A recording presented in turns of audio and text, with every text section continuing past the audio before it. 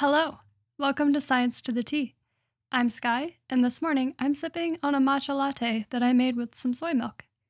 Every time I start drinking matcha again, I remember why I used to drink it all the time. I don't get shaky, and I have pretty awesome focus. So grab your favorite mug, and let's find out why nanodiamonds are a neuron's best friend. Today's paper was published by the American Chemical Society in their peer-reviewed journal Applied Biomaterials by Yizhu Chen and colleagues from Taiwan. I actually met the senior author on this paper at a conference in Chicago back in 2019. The senior author is typically the person who is the head of the lab, and he was super awesome.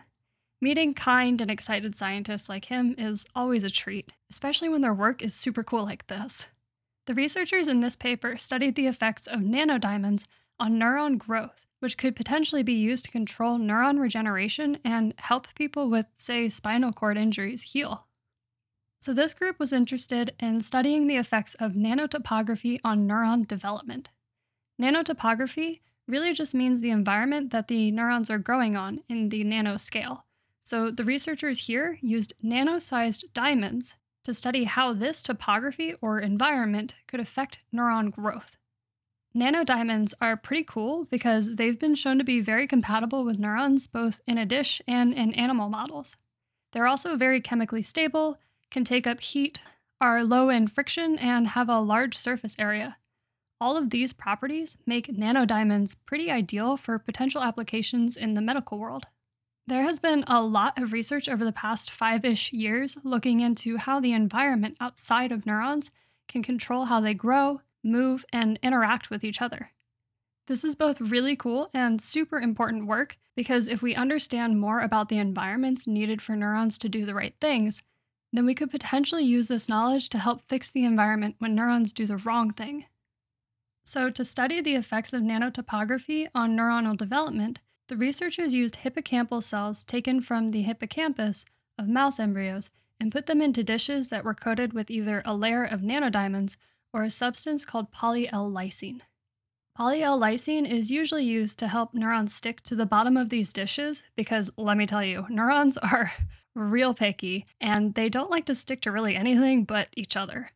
So this group put hippocampal neurons in dishes coated with either poly-L-lysine as a control or 3 to 5 nanometer sized diamonds that were spherical in shape. The researchers first made sure that the nanodiamonds weren't toxic to the neurons and that these guys actually wanted to stick to the surface of them. Since the cells were happy and stayed attached, they then looked at how the neurons were behaving.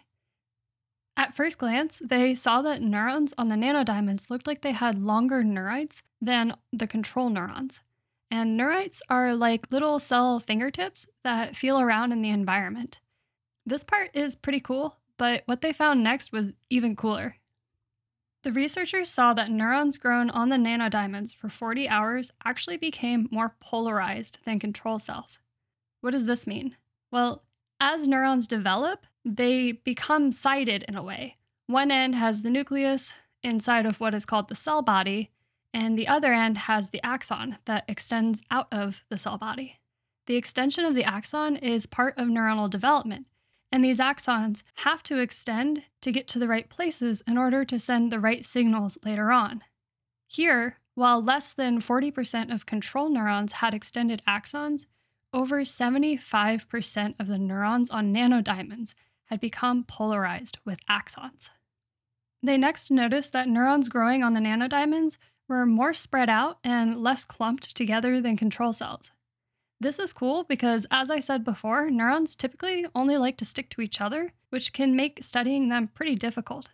But these nanodiamonds were allowing them to grow a little bit more isolated. This more isolated growth was also seen after 2 weeks, so the effect wasn't just temporary. But why is all of this happening? What do the nanodiamonds do that make neurons behave this way? To start answering these questions, the researchers looked at messenger RNA inside of the control neurons and the neurons that were on the nanodiamonds. Now, if you think back to biology class, you might remember that messenger RNA, which stands for ribonucleic acid, is what makes the proteins in your cells. So you have DNA in the nucleus, then messenger RNA is made from that outside of the nucleus. And the messenger RNA then gets decoded and is used to make all the little working proteins that go on to do the big jobs in your cells. So they looked at the messenger RNA between these two conditions and saw that they were almost identical, like there were almost no differences. But when they looked at the different types of RNA, such as microRNAs, which are much smaller and actually don't make proteins but regulate mRNAs, they found that there were way less microRNAs in the neurons on the nanodiamonds. Kind of weird, right? So while there were no changes to the mRNA, there were less of these microRNAs that help regulate mRNAs. They then looked at a bunch of microRNAs normally found in hippocampal neurons and found that this overall decrease was actually due to a single microRNA not being made. All the microRNA levels were about the same except for one, and that one was the R6236 microRNA.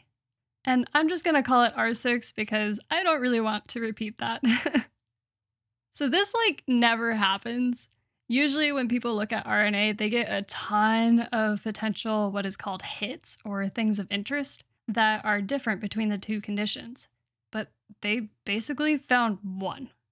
So maybe R6 is used to sense the cell surface or the topography and regulate things inside of the cell that would then control development.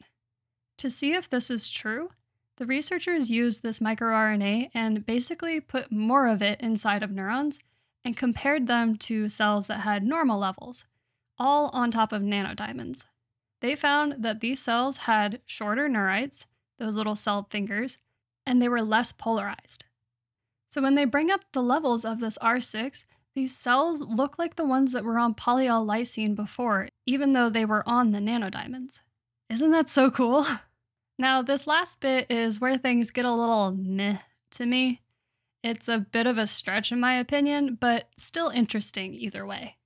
The researchers next coated the dishes with a different substance called chondroitin sulfate proteoglycan that is apparently known to accumulate after injury and stops regeneration.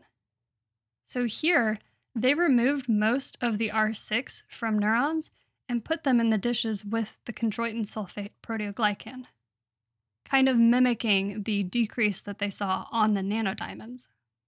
When they compared these cells to controls, the neurons with less R6 had longer neurites.